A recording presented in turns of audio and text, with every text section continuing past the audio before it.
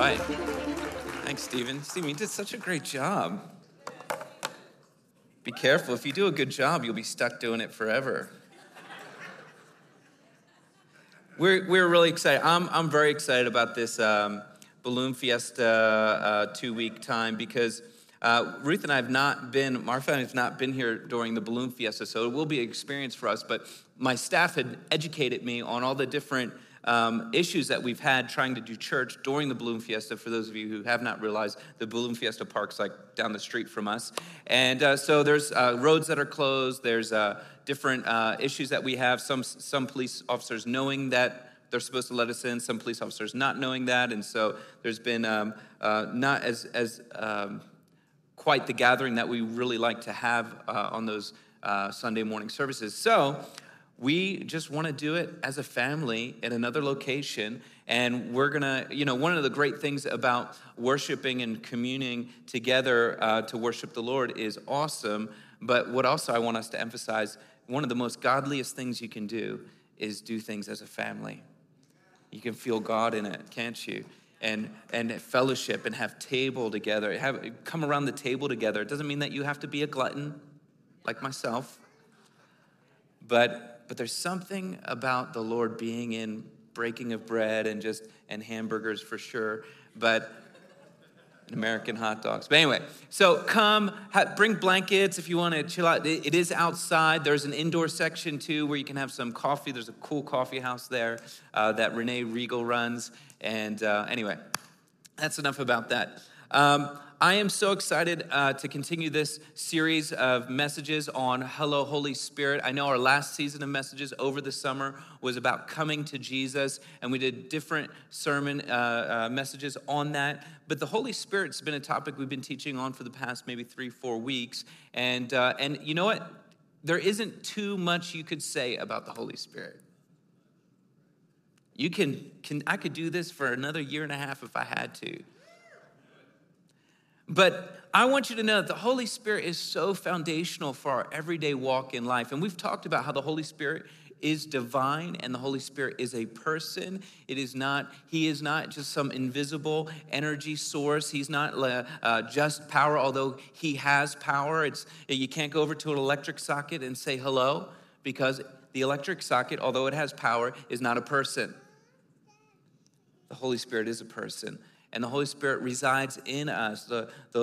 Jesus has poured out the Holy Spirit to us. And the Apostle Paul talks about, do you not know that you are temples of the Holy Spirit? No longer do we have to go to a temple to experience God. But now God inhabits us and God is within us. When we receive Christ, we receive the Spirit of Christ. And the Holy Spirit is now within us.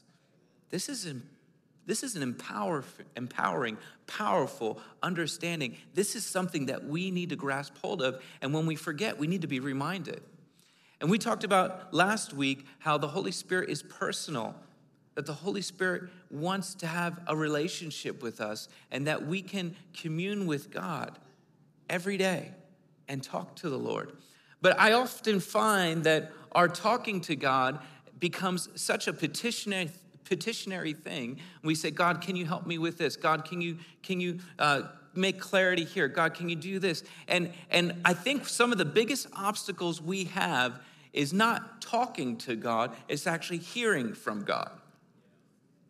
It's like so hard. And I think that sometimes it's more or less, we'll get into it in a little bit, but I promised us that every Sunday we would watch a healing video of what the Holy Spirit does in healing. And because it inspires faith. Last week we had a really cool healing video. I traveled with Global Awakening for years, and there's some amazing healings that we had seen. And I talked about how caretakers are oftentimes a sign of how significant the healing was. Because when you hear someone's testimony on stage, you most likely didn't see their issue beforehand.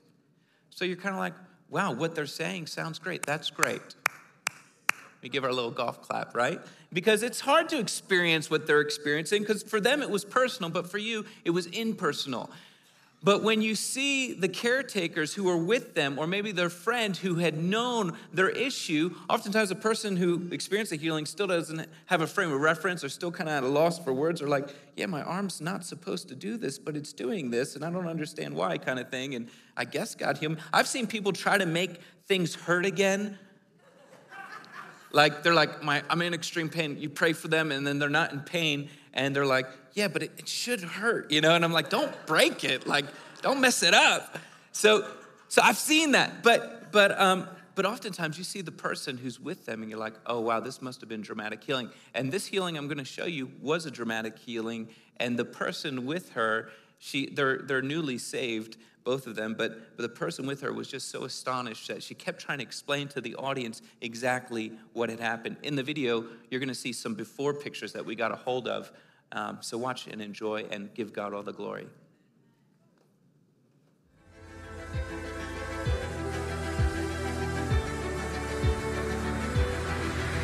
Some of these you'll see me in the background somewhere.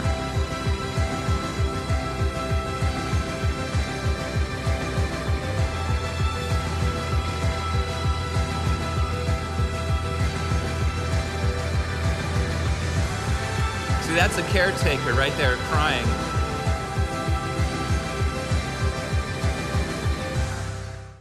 My name's Eli. Eli? Yeah.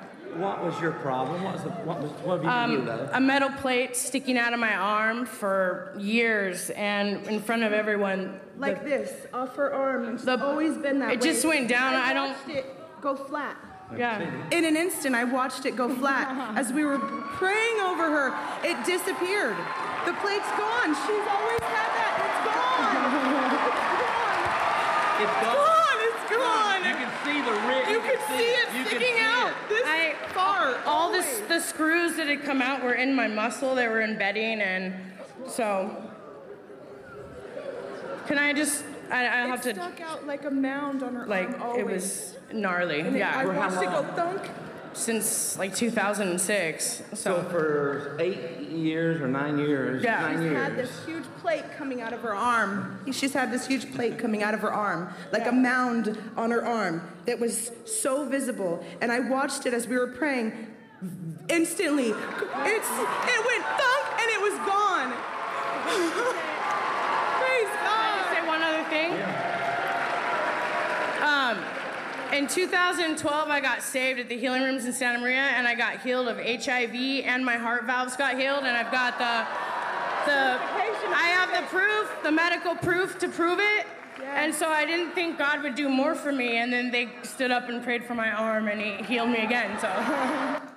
Isn't that amazing?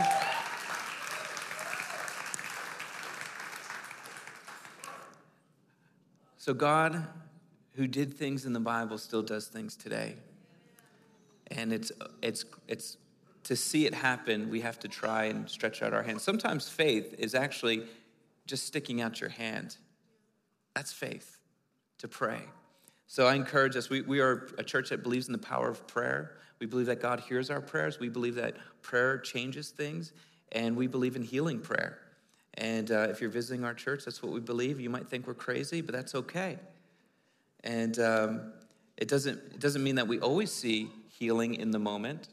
I would never say that. But it does mean that I'll try. I'll always try.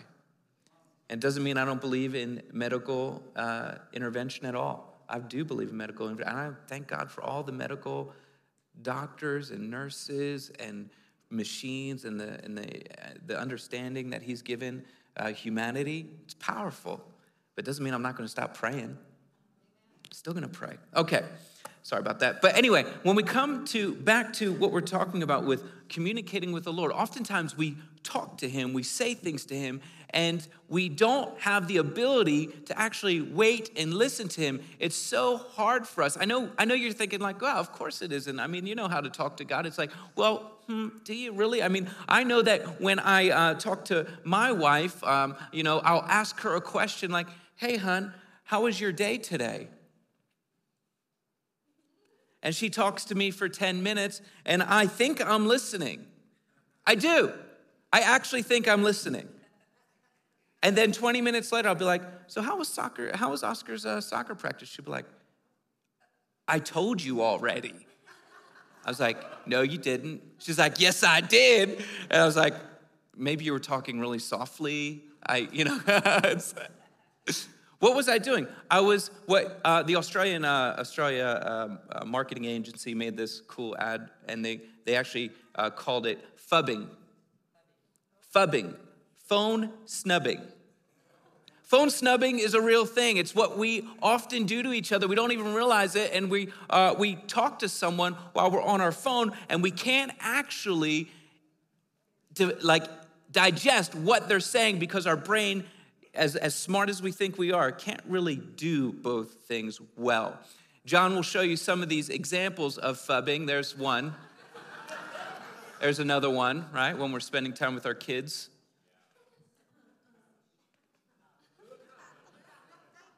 Now, it's always men doing this. Show some women. Oh, that's not.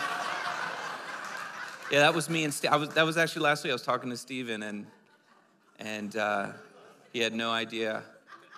Couldn't be bothered. He was just too, you can take that down now, thank you. But phubbing is a real thing, and I think sometimes we do it to God and we don't even realize it. We think we're listening and we're not. And it's actually one of the biggest obstacles in our Christian walk and Christian faith. Because if you can't hear him, how do you have a relationship with him? If you can't be silent. There's some things that are so awesome that when they're an addition to our life, they become a tool for our help, our development, and can be a kingdom advancement, but they can also be a distraction. This is one of them. It's easy to harp on. I know, I'm sure many people, pastors, preachers have done it before, but just to be honest, I can spend 3 hours on this device and can't even remember what I did on it.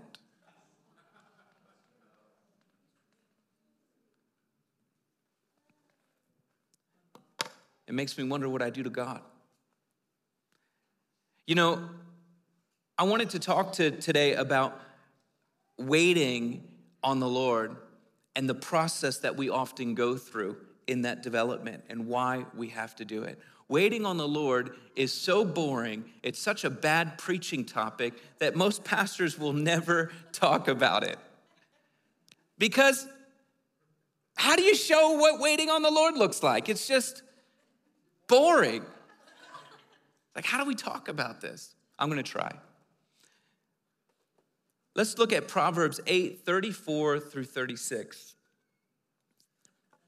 It says, "Blessed are those who listen to me, watching daily at my doors, waiting at my doorway. For those who find me find life and receive favor from the Lord.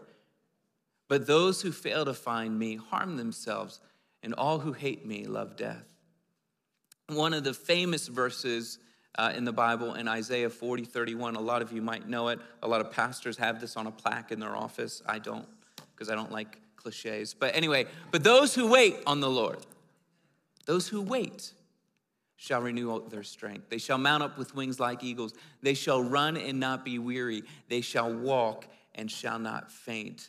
And we often don't have a value that we need to have, which is waiting. We need to kind of shift our value to waiting on the Lord. Let me tell you this. There's something that you have, that you possess, that is actually worth more than anything else in the world. There's something that you will never get more of. You can't buy more of it. You can't sell it. You can't have a transaction with it. You actually own it. And it's something that's God-given to you, and you decide how you spend it. What you have is actually priceless, and it's your time.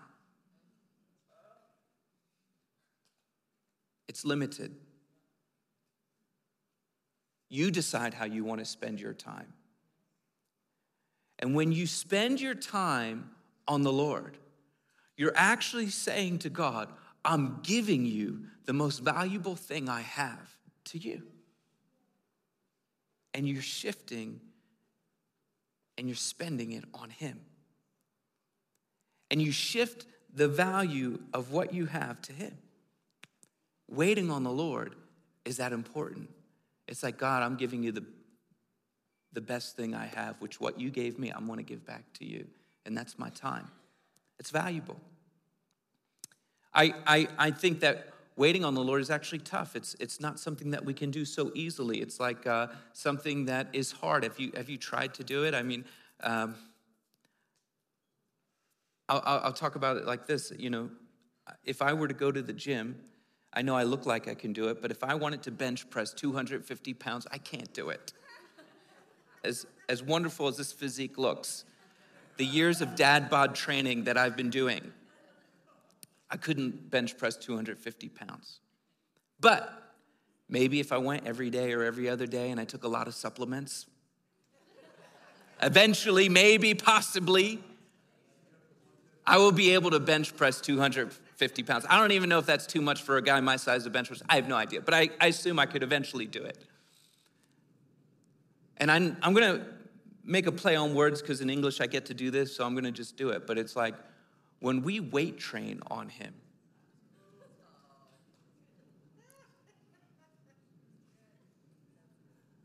we build up the ability to wait on him longer and longer so that when the word that God wants to release over us, we're able to carry it and strong enough to carry it. Sometimes I think the Lord's just waiting for us to be strong enough to carry the word he wants to release over our life. And he knows that we can't carry it yet. I remember when I was traveling at the time, going from church to church and doing some equipping and healing trainings and things of that nature. And I was in the back of the church. I was getting ready to kind of pack up and leave. It wasn't during an emotional experience or anything like that. I was just kind of like walking in the back towards the sound booth. And the Lord said, Paul, I want you to start fasting. And I was like, what, God? Like, I am not a fast person. It's not something that I enjoyed doing up to that point. I really didn't enjoy doing it. And I actually told the Lord, because I have friends who like fast every other day. They're like into fasting spiritually. And they also I have other friends who fast like 40 days every single year. And I'm like, that's amazing. I'm glad God called you to that and not me to that. I mean, I know it's a common joke, but it's like it shouldn't be called fasting. It should be called slowing. Because like time slows down when you start fasting. Like you normally don't remember like, oh yeah, I need to, yeah, okay. Like I'm like, when I'm fasting, I'm like, oh wow, it's like 11 o'clock. In an hour, I would usually be eating. But I'm not going to be eating. I try everything to like speed up my fasting. I'll go to sleep early. I'll go to sleep like 8 p.m.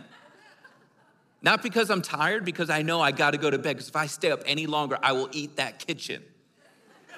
So I got to go to bed. And I told the Lord, I said, Lord, I'm not against fasting. I think it's a great thing to do. But for me, personally, I can easily make something into a religious ritual or routine, and it would lose the value for me. And so I told the Lord, if you ever call me to a fast, I'll fast. But I don't want to make it just a kind of like thing I do regularly in some sort of routine. And so for a couple years, the Lord didn't call me to fast, and I was enjoying my life. And I never said no to a meal. I said yes to everything. I'm like, yeah, I'll try that. Of course I'll try that. I'll eat everything. But now God called me to a fast, and I said, sure, God, when? And this was before Thanksgiving, and he said like December 1st to January 1st. And I was like, God, that's the worst time to fast. Like that's some of the best meals. Like people don't make their special recipe until Christmas. You know, it's like my grandma would only make these amazing cookies at that one Christmas meal. It's like I wouldn't be able to eat that. It's like everyone brings out everything in the kitchen sink at that time. So I wouldn't have picked that fast. If you were to ask me, if God was to say, Paul, when would you like to fast? I'd say January 2nd to February 2nd. Because that's probably when I need it. But anyway, I digress. I thought, yeah, I'll do that. And so I was starting to get excited. Now, of course, Thanksgiving came, and I ate as much as I could at that time to prepare. But I was getting excited about this idea because God must want to say something to me. He must want to do something in me that to call me to something like this. Maybe the Lord's going to give me like the year of the Lord, like the word of the Lord that my friends get and post on Facebook every year. Like my ministry friends are like, God told me that the year of 2020 is going to be the year of vision and all that kind of stuff. And man, they missed that. But anyway, I never get those words. And so I was like, oh, maybe God's going to do this new thing for me. And he's going to do that. And so I was like, oh, I'm going to get this word. And so this is what waiting on the Lord. So every day I would, go in this little, open up my prayer closet and shut it and get the music right and, get the smoke machine going. And, no, I'm just kidding. There's no smoke machine. And I'm just like,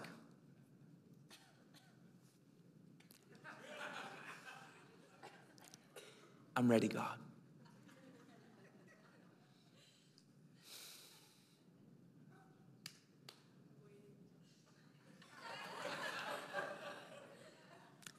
Speak, Lord, your servant's listening. I'm here, God. Sorry about that. I'm so sorry. This is hard. This is what waiting looks like, and that's why people don't preach it or show about it, because it's not very entertaining. Well, I made it entertaining, but usually it's not. And so I heard nothing. Nothing. And it wasn't like I thought God was upset at me. It wasn't like, I knew God's heart for me. I knew he loved me. I knew he's a good father. I know I'm his son. I know he wants me to be whole, and he's proud of me and all these things. But in terms of the Rhema word, I wasn't getting the Rhema word that I thought. What I mean by that is the word at that moment from God to me.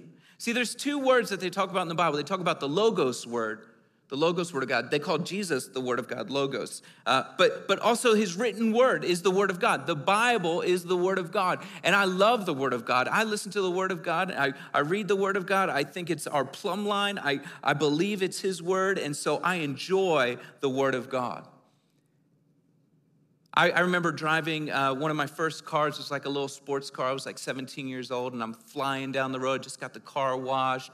And I had it for a week or two, and I'm listening. This is like the 90s, so there you go. But I'm listening to music really loud, and I remember windows down, and I'm looking, and I think the music is loud and full, and I see this little button on my radio and it said stereo, and I hit it, and it was like, boom. It's like I was listening in monophone. See, when we read the Word of God, when we're digesting the Word of God, when God speaks to us through that Word, it's beautiful and it's life-giving, and it'll never not be the Word of God. It'll never return void. It is his Word. But when you also read this Word and hear his Rhema word, it's like listening in stereo. Now, this Rhema word will never contradict the Word of God. He never contradicts who he is, right? So this is our standard, okay? This tells us his character, who he is, and what he stands for, what he believes. But his Rhema word is also something to receive. And I was waiting for the Rhema word of God. See, sometimes God's not waiting. It's not like I'm doing the wrong thing. It's not like I'm going in the wrong direction. Sometimes it's not that we're going in the wrong direction. Sometimes it's like the Lord's waiting for a certain moment for you. It's kind of like a quarterback. If God's the quarterback, he drops back and he has the ball, and you're the wide receiver and you're going on a route. If he releases that word too soon, or if that quarterback releases that ball too soon, that ball might get intercepted. If he releases it too late, you'll get tackled immediately. But he's waiting for that perfect moment for you to get in the right position so that when he releases it, you're able to catch it. And sometimes we're just going in the right direction, and he's waiting for the right moment to release the word. When we learn to wait on him, we can bear weight from him, or worse off, he gives them to you when you can't bear it. But a lot of times we want weighty things from God, but we're not willing to weight train for him. It's so important as we wait on him so we can bear weight from him. Otherwise, it crushes you. Or worse yet, when you hear it, it rolls off you because you're not able to bear it. It's not something you train through sweat equity, but it looks like being still before the Lord. Psalm 123:2 says this, as the eyes of servants look to the hand of their masters, as the eyes of a maid to the hand of her mistress, so our eyes look to the Lord our God until he has mercy on us. We should not despise the waiting on the Lord, because in the waiting, you're being prepared for the weighty things of God. When I didn't hear him one day, I'd get excited because then I prepared myself for a weightier thing the next day. And I realized, at first I thought, God, is there something you're disappointed in? Is there something I've done wrong? Is there some sin in my life? Why aren't you saying what I want you to say? Why aren't you giving me direction? Why aren't you telling me why you're doing this to me? And I would just hear silence. But I knew he was there. And it was like, I don't know, like a couple who love each other dearly and have been together for 50 years. They don't need to say a word to one another, but they're just next to each other. It was like the Lord was just building an intimacy between me and him. And I was learning to trust him even when I didn't hear anything. And I didn't understand why. Now, without talking about waiting, I can't not mention our process. Waiting and process go hand in hand. It's kind of like diet and exercise. If you do one and not the other, you're going to have some sort of imbalance. I could work out all I want, and I actually have been working out a lot in the past 3 months with a good friend of mine. But if I'm not dieting, which I haven't been as much, I will not get the results I'm looking for. But if a diet and exercise go together, you'll get way better results. Same thing with waiting. If we're talking about waiting, let's talk about our process a little bit. Is this all right? Waiting on the Lord. One of the things I love about process, I love the story of Jacob and Genesis 29. I'm going to surmise this whole chapter for you, but I encourage you to read Genesis 29 on your own time just to make sure what I'm saying is true. But Genesis 29 is when Jacob is fleeing to his mother's land. His mom says, hey, you need to go to the land of Haran. My brother's over there, because Jacob had done some shady stuff. And so he's running to the land of Haran, and he gets to the center there where there's the well, and he's talking to some shepherd boys, and this fine young lady walks up. My paraphrase. And he goes to the shepherd boys, he's like, who is that? And they're like, oh, her? That's Rachel. And he was in love. He was love drunk. He came over, he's like, oh, and he starts talking to her, and he finds out that his uncle, this is his uncle's daughter, which makes him his cousin, but we're going to ignore that. Just going to glaze over that. We're just going to, some things you're just like, oh, it's just not applicable. But anyway, so she brings him back to Laban, his mom's brother, his uncle. And so he's talking to Laban. And he says he's so in love with Rachel. Only love would make you do this. It says that Jacob came and worked for Laban for 30 days straight for free. Listen, if a guy keeps showing up to your house, dads, and he's just fixing the yard and doing it, like, take advantage of it for sure. But it's probably because he's in love with one of your daughters. Now, Laban starts feeling guilty because this is his sister's son, this is his nephew, and he's like, Jacob, I can't have you come in here every day and not pay you. Tell me, what do you want your wages to be? I want to pay you. What do you want your wages to be? Just name it. And he goes, Rachel. I want Rachel. And he says, work for me for 7 years. And I'll give you Rachel. I promise to give you Rachel. Now, he says that he's so in love that 7 years felt like a few weeks. And on the wedding night, I don't know what happened on that wedding night that this had happened. I don't know what kind of party they were having. We're just going to glaze over this part, okay? I love how the Bible's so messy, it doesn't leave out these crazy details, because this is the world we live in. So anyway, Laban, it says on the wedding night, instead of Laban sending in Rachel, who he had promised, the younger daughter, says that he sends in Leah. And I love how all your translations say this, because for some reason Jacob didn't realize it was Leah. says, behold, in the morning, Leah.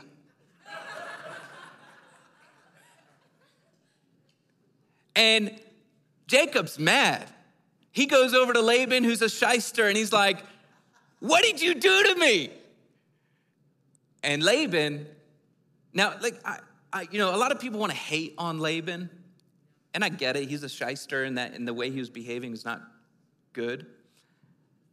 But if you think about it, Laban is a father who loves both his daughters.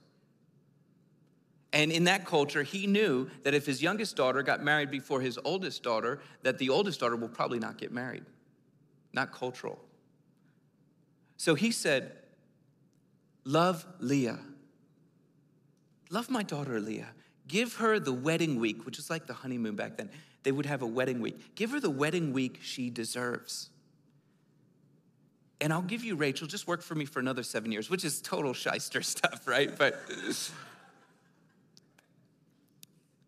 it reminds me of times in my life where I'm like, I go to the worship conference, I go to the ministry time, I get all these words from the Lord, you're gonna be to the nations, you're gonna be a prophet, or things like that. And you start singing worship songs that if you realize how much they are prayers, you wouldn't sing them. It's like, mold me, make me, crush me in the sand. It's like, God's like, all right, I wasn't going to, but you asked for it, right? And so we have all these like things that we say, and we're like, get in touch, like, yes, God, to the nations, I'll be a prophet, sure, and then you show up to church, and you're like, hey, Pastor Paul, I'm like, hey, what's up? They're like, I'm so-and-so. I'm like, oh, awesome. Like, I feel called to serve the church. I'm like, that's great. I'm called to be a prophet. I'm like, that's amazing. They're like, how can I serve? I was like, here's a toilet brush. Behold, Leah. This is Leah. You're like, what kind of? I thought you called me to the nations. You told me I was going to be a prophet. I've been there.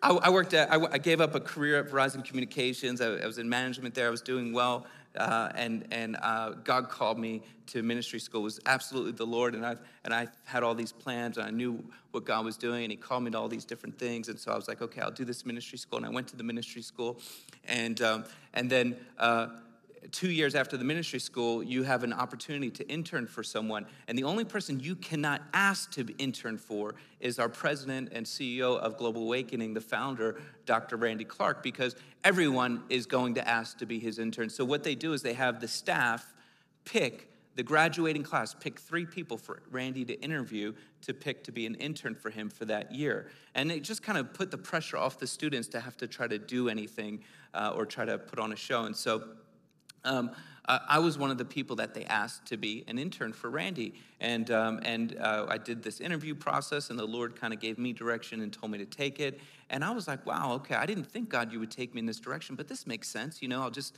I'll go here. I thought I was going to immediately be a pastor. That's what I had planned to do. And so I start, connecting the dots for the Lord. And it's such a high honor to be Randy's intern as a student. And so, Global Awakening was inviting me to see all the offices and introduce me to the staff. And I was just like, awesome. I was like, they'd be like, oh, here's the secretary. I'd be like, hey, how you doing? Paul Martini, new intern, Global Awakening. How's it going? Oh, here's the international ministry trips director. Like, how's it going? Paul Martini, Global Awakening. I'm the intern, Randy Clark, and they show me all these beautiful offices that they have. And there's this massive warehouse that's bigger than this room that's just books on pallets. They're one of the largest traveling bookstores in the world. And so there's and they mail all the books out of there and all this stuff. And I'm like, wow, this is amazing. And at the end of the tour, they're like, so here's your tape gun. Behold, Leah. It's like, what? What do you mean?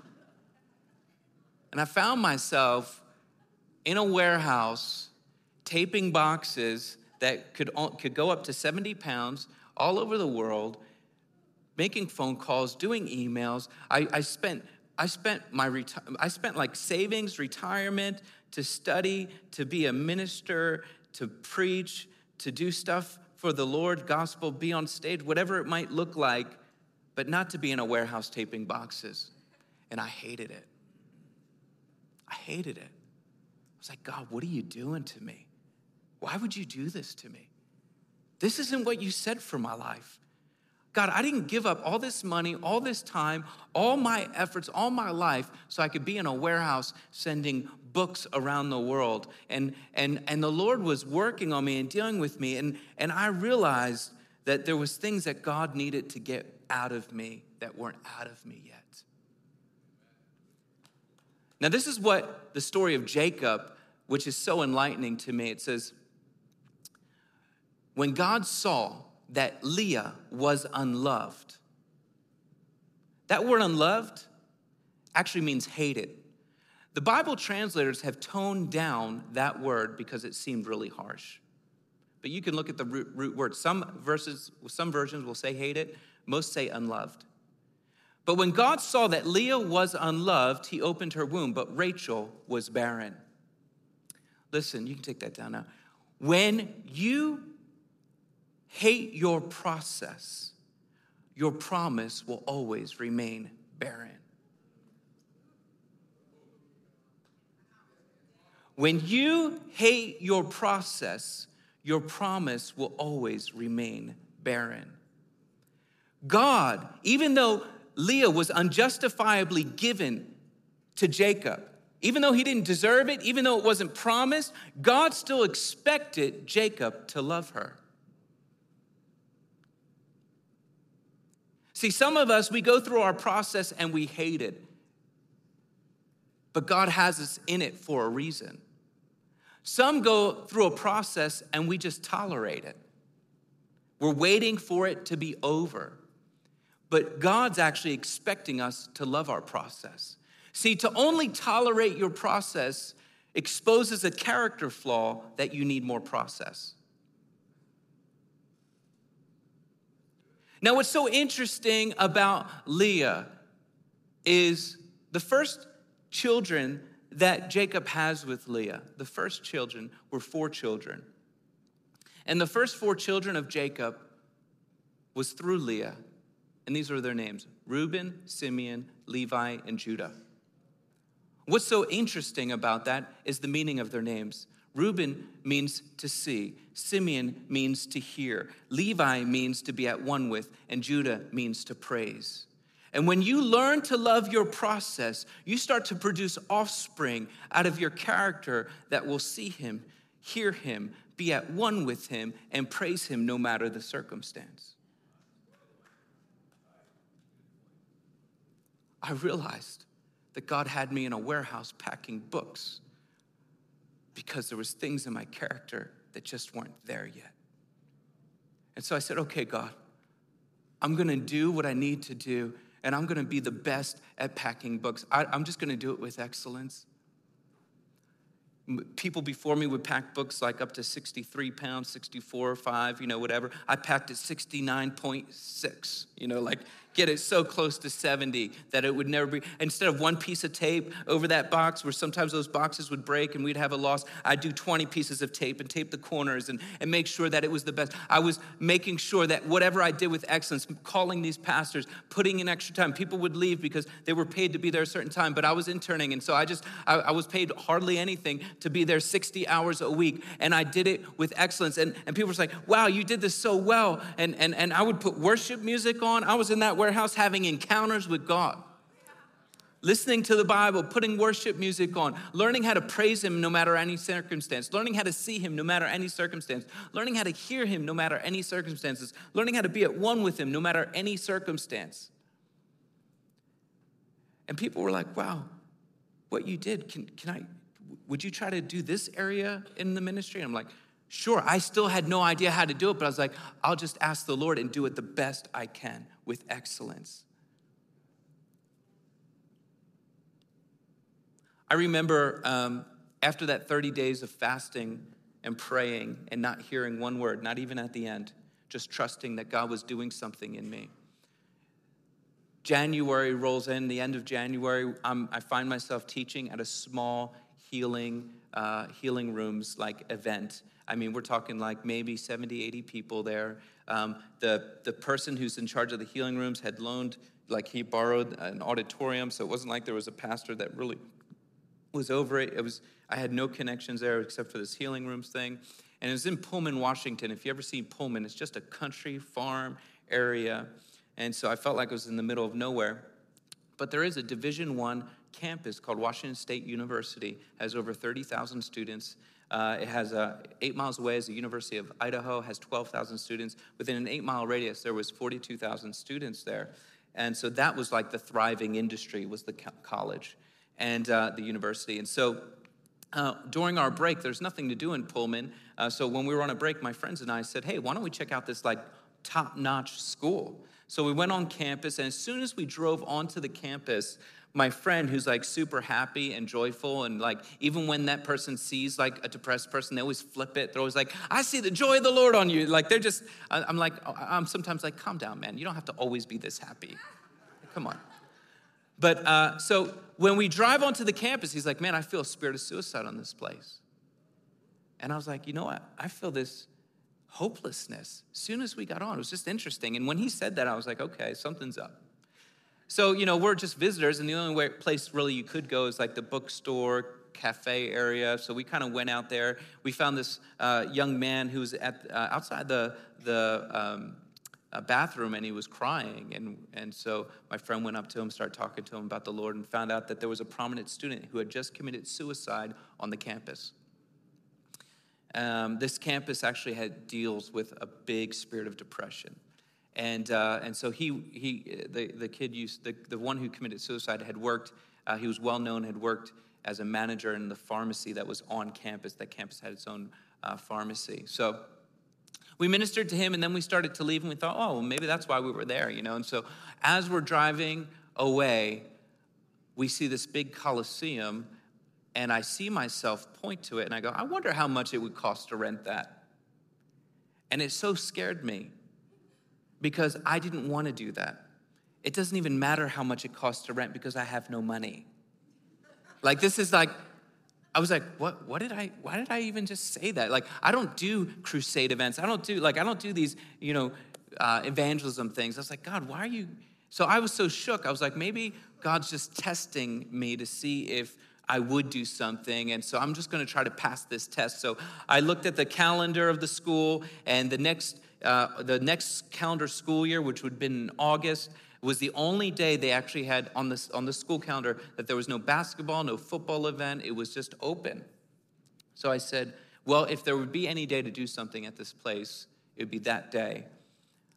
But I didn't know anybody, and I didn't have any money, and I really just thought this was a test. So I make the coldest cold call you can make. I go online, I see a number, I call the number, and I'm like, yeah, this is Paul from Global Awakening. I'm just want to ask if this stadium is open and available on this day, and how much it would cost, and here's my number, bye. And I was like, wow, thank God I passed that test. Because I was like, yeah, sorry, God, they didn't answer, got the voicemail, not my fault. The next day, I get a phone call back, and it's the director of the stadium and his assistant director, and I'm on speakerphone, and they call me back, and they're like, hi, Mr. Martini, we got your voicemail. Can you tell us a little bit about yourself, your organization? Are you guys a political party? Is there going to be protesters? I was like, I hope not. I was like, we're a Christian organization. He's like, well, what are you looking to do? And I didn't know. I didn't get that far. So I was like talking, and I was like, well, we felt a spirit of hopelessness. We felt a spirit of hopelessness on the campus, and we just want to bring hope to the students, and we want to bring a message of hope. And I started to say things that I think were spirit-led. But if you would have known me saying them in the time, you'd be like, man, that sounds like you're lying, Paul. But there was faith there. But I was like, we want to invite actors and athletes and musicians and celebrities to come and give a message of hope. I said, and we're a Christian organization, so in the end, we're going to give the gospel message and ask for people if they want to receive Christ. I found out later this guy isn't even a Christian. And he said, wow, I like what you're doing. It's pretty amazing. I was like, well, I was just wondering if that date was even available. Now, I had worked for Global and would schedule their events, and oftentimes just to get an auditorium, it's like a year to 2 years out. A stadium would be about 2 years out to book it. We're only 8 months away, and so I knew it was probably not going to happen. And he goes, you know what's funny, Paul? The Coliseum's booked every day before that day and every day after that day, but that one night is open, just one night. I said, wow. I said, well, how much would it cost? Because I know that stadiums, if you're looking to rent a stadium for one night, it's about $150,000, depending on the stadium. Sometimes they go up to $1 million if they're super big. And so I don't even have $15. So I mean, it's like, it's like, so that's a moot point. But, and I hear him lean back on his office chair, like those spring-loaded ones, like, He's like, man, I really like what you're doing. He goes, are you going to sell tickets to this? Are you trying to make money off this? I said, no, we're not going to be. It's for the gospel. We're not going to sell any tickets. He said, can we sell food? I said, you can sell all the food you want. He goes, okay. He goes, I think I could do this give you the whole stadium, a stage, for about $7,500. I almost fell out of my chair. I didn't have $7,500, but I had faith for that. But I had a problem. I didn't know any actors, celebrities, musicians. So I was like, can you hold it for 2 weeks? Because I still have to confirm who can make it, He's like, yeah, we'll hold it for 2 weeks. And I literally didn't know any famous people. I was like, God, what are you doing? So, see, I knew famous Christians. Like, I knew, like, in Christendom, I knew, like, Bill Johnson, Randy Clark. I know Benny Hinn. I know Bethel Music. I know Jesus Culture. I know, like, I can connect with Francis Chan. I know all these, like, little, famous people. And, but I was like, if we invite all these amazing famous Christians, who's going to show up? Christians. And Jesus wants the lost to show up. So I was like, okay, God, you're giving us insight here. So I just met this guy. I didn't know him, but I just met this guy who was the NBA All-Star chaplain for the NBA All-Star team the year before. And I called him up. We weren't even friends. We just met at an event, and he gave me his number. And I said, hey, man, his name's Sammy. I said, Sammy, this is what happened. And he was like, you got a stadium 8 months away for $7,500? He's like, Paul, I don't know you, but that's God. I was like, okay. I was like, what do I do? He's like, I felt like God was going to connect me with. He's like, okay, well, he's like, let me see what I can do. A couple minutes later, he texted me back. He says, Paul, I called Sean Alexander from the Seattle Seahawks because it's in Washington. He said he's an MVP, NFL player, and he loves Jesus. He said he'll do it. I said, I have no money. He says, it's for the gospel. It's a free event. He's not going to want any money. Then he said, we also have Antoine Randall L., who's a wide receiver for Steelers, Super Bowl champion, who's a Christian, loves Jesus. He said he would do the event. Then God started connecting me with professional volleyball player, professional actors who've been in like Fast and Furious and who love Jesus and the Truman Show and all this other stuff. And he's also a comedian. And it was one of the loneliest times of my life. It was so hard. I was like, God, I don't know any of the pastors here. See, the season of waiting on God the month before had built this trust in me that even though I was scared out of my mind and I didn't have any significant support, I mean, Global Awakening supported me, but most of the people were like, loved the idea, and they're like, that's amazing. I love what you're doing. And they wanted to celebrate, but they didn't want to help me. They wanted to be part of the fun, but not part of the work. And so I did a lot of work, and I felt so lonely at times. And it was like I had to trust that God was with me in my loneliness, in the hard work. God gave me this idea, and Global fronted the money. Thank God for them, because I didn't have any at the time. I invited all the pastors in the area to a really expensive luncheon at the country club in Pullman. Now, there's one thing you know about pastors. If it's really good food and it's free and it's during the week, during the work hours, they'll come for free food. If you want to invite me to lunch sometime, let me know, all right? So 30 pastors end up showing up. And I told them what God had done. And I said, we're going to unite over what we celebrate, and we're not going to divide over what we don't. Because there were Baptists there were Pentecostals, there were Presbyterian, Methodist, Assemblies of God, all these different denominations. And God gave me this strategy, and I said, And there's not going to be one church name on any of the stuff. And there's not even going to be the Organization of Global Awakening on it. And actually, there's not even going to be my name on it. Nobody's going to get glory about this except Jesus. It was amazing when it didn't become territorial how many churches came together. It was the most interdenominational event that Pullman University, Pullman, Washington, had ever had. After that, there was, I said, I don't even want your money. I just want you to support it with prayer and give your blessing. You are fathers and mothers of this city. If you want this to turn around in your city, you have to say yes. I'll only do it to serve you. And so they also built their campus ministries around the discipleship part after salvation, which we'll get to later, but it was such a beautiful thing. And then I said, well, now we need money. And I'm not going to try to get it out of the churches. We invited all the businesses in that whole area. And a lot of those businesses came, Christian and non-Christian. And I said, we have a suicide problem in this city. And we're a Christian organization, and this is the opportunity God's given us. And I found out that even though the stadium only cost $7,500, the production, the flights, the meals, all the hotel rooms will cost over $90,000. And I'm so grateful I didn't know that when I started. And all the local businesses raised over $90,000 for this event. They didn't know me. None of the pastors knew me. I'm telling you this because eventually the Lord said, and God had brought people that worked for the president to run the event. They were public relations director for the president, had me on the phone with Justin Bieber and Chance the Rapper, and I couldn't afford to bring them in, so it didn't matter. But it was like all these crazy opportunities.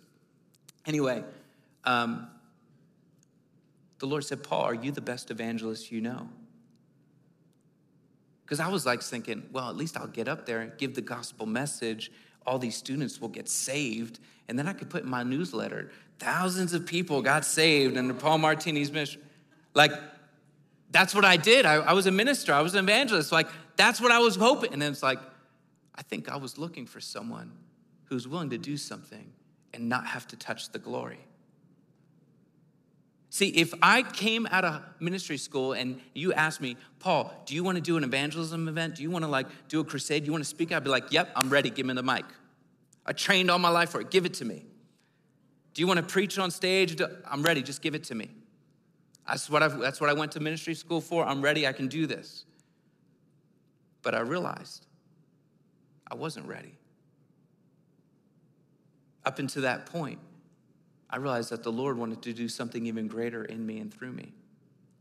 And so I had someone else give the salvation altar call. Actually, I didn't even go up on the altar. I didn't go on the stage that whole night. Sean Regal, our production manager, God blessed me in knowing him. He actually helped run the production of the event, our own sound person, which now we work with each other, which is so ironic. But this is what it looks like when we learn to wait on him and listen to the Holy Spirit. I wanted to is it okay if I show you a 2-minute video? We're going to shut this down in a second, but you want to see a video of Hope Fest? This is the first ever event we ever did with that. So I want you to watch it. And there was a business person who gave us these t-shirts before you played, John, these t-shirts that were like, he just came out with them. They're called E6, Ephesians 6. And they're these t-shirts that are gray, but when they get wet, the face of Christ appears. And so he's like, Paul, I want to give you these t-shirts. And when you baptize, because we had this idea to baptize them out on the lawn. So people came forward, they got these bracelets on when they accepted Christ. We funneled them through the tunnel. And then they came out to this field. It was 10 to midnight. We had these generators on that lit up the field. And we talked about baptism. We had food there. Over 500 people got saved. We had food there. And all the campus ministries came together to find who they were supposed to disciple. And it was wonderful. So you'll see some of that and some of the production of it. I had it edited, so it was a lot shorter. So that's Pullman, Washington, very farm.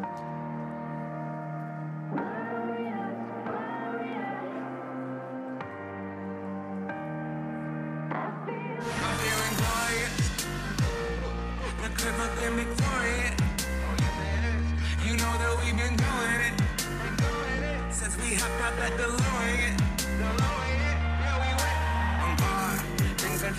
That guy's an artist for the NFL. He like paints things upside down and turns up. He's a believer. Sometimes we get on the path and we think that this is the path I want to do. When you surrender to God, God puts you on a different journey. Hopelessness comes when you begin to put hope in something that can't carry the weight of the thing you most hope for. God created us in His image. And 1 John 4 says that God is love.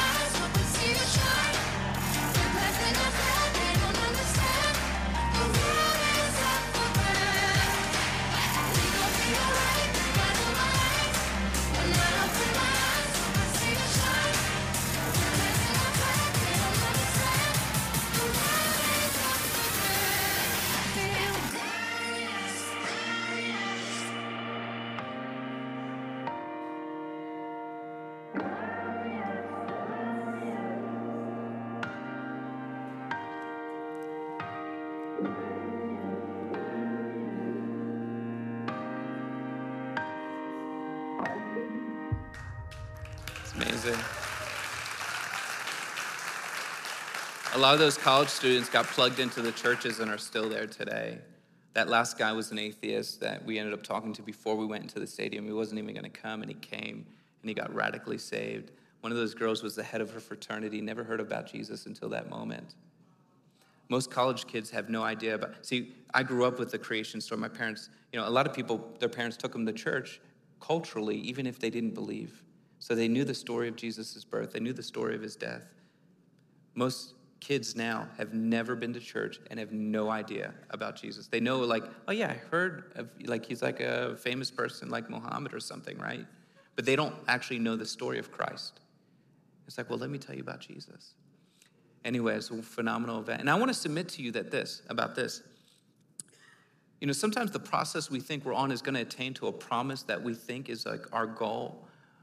But I want to submit to you this, that your process will create such an offspring in you that'll be greater than the promise that you thought you were going for.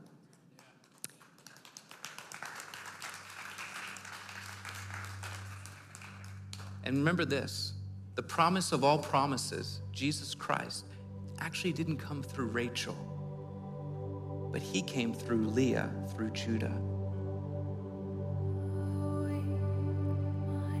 Sometimes your greatest promise is going to come through your process, but God expects you to love it. Why don't you stand?